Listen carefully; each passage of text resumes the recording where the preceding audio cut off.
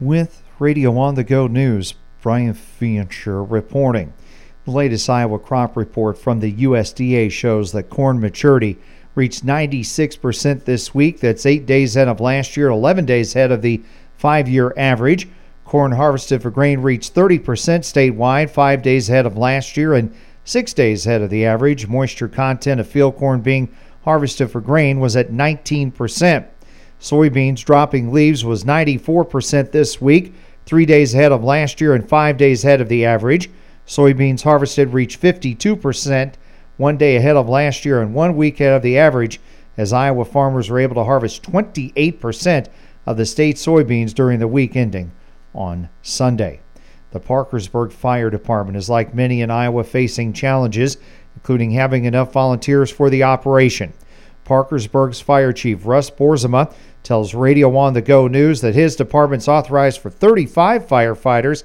They only have 19, and he says more need to step up. We've got a lot of the young people don't always stick around town, but we need young people to be able to carry the fire service into the future in a very real way. Another challenge is the age of equipment. Boersma gives the following example. Our self-contained breathing apparatus is due for replacement, and because it's obsolete as far as being able to get parts for it, but those are rather pricey. They run about $9,500 a piece, and we're looking at purchasing 18 self-contained breathing apparatus. So we're looking at just under $200,000 for a capital outlay. There are about 850 fire departments in Iowa, and of those, 92% are volunteer departments. Iowa Governor Kim Reynolds has appointed Hunter Thorpe as a district associate judge in Judicial Election District 2B. Thorpe of Ankeny is an assistant county attorney at the Boone County Attorney's Office. Judicial Election District 2B covers 13 counties, including Hardin and Wright, in the broadcast area. This week, the Butler County Board of Supervisors approved a bridge posting on 180th Street near Evergreen Avenue. This is northwest of Bristow along a gravel road. The Butler Supervisors also approved a transfer of funds to help with operations of the Public Health Department for $248,131 for the first half of the current fiscal year budget. AARP Iowa and the Alzheimer's Association are holding a joint statewide tour to present educational workshops focused on the importance of cognitive health. AARP State Director Brad Anderson says they want to be sure that older Iowans are doing all they can to stay healthy. Our main overarching point that we would like to make to Iowans is it's never too early and it's never too late to prioritize your brain health, and that's the message we intend to get across. They have identified 6 pillars of brain health that are healthy habits people can implement every day to boost brain health. Some of the things that we talk about is the importance of being social and the danger of social isolation. We also talk about the importance of engaging your brain, managing stress, exercise. Getting enough sleep is incredibly important, and we've seen more and more research about that. He says those all go along with good nutrition. Anderson says the concepts may seem familiar.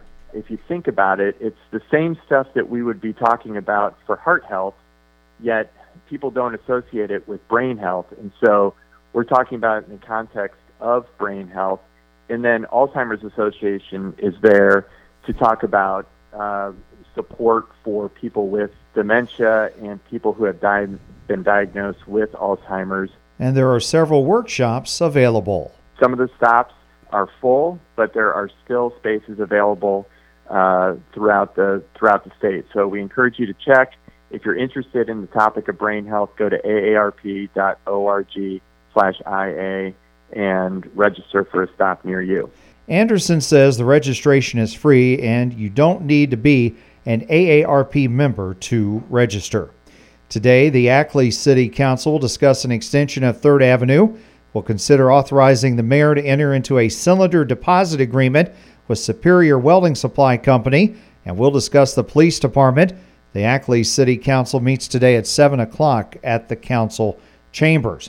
The Marble Rock City Council today will discuss a price increase in contract with LJP Waste Solutions. We'll continue to discuss an income survey, and we'll consider a resolution that would set a public hearing date on an urban renewal plan amendment for the Bradford Street Economic Development District. The Marble Rock City Council meets today 7 p.m. at City Hall. And the former chief administrator of the Central Rivers Area Education Agency died Monday. Dr. Dean Meyer was a native of Waverly who was a lifetime educator, serving Iowa schools as a high school math teacher, a high school principal, and superintendent.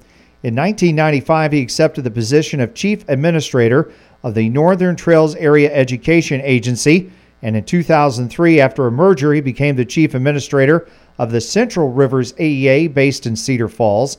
The Central Rivers AEA covers a majority of the Radio On the Go broadcast area. Meyer's funeral service will be held Monday at 11 a.m. at the Nazareth Lutheran Church in Cedar Falls. For Radio On the Go News, Brian Fancher reporting.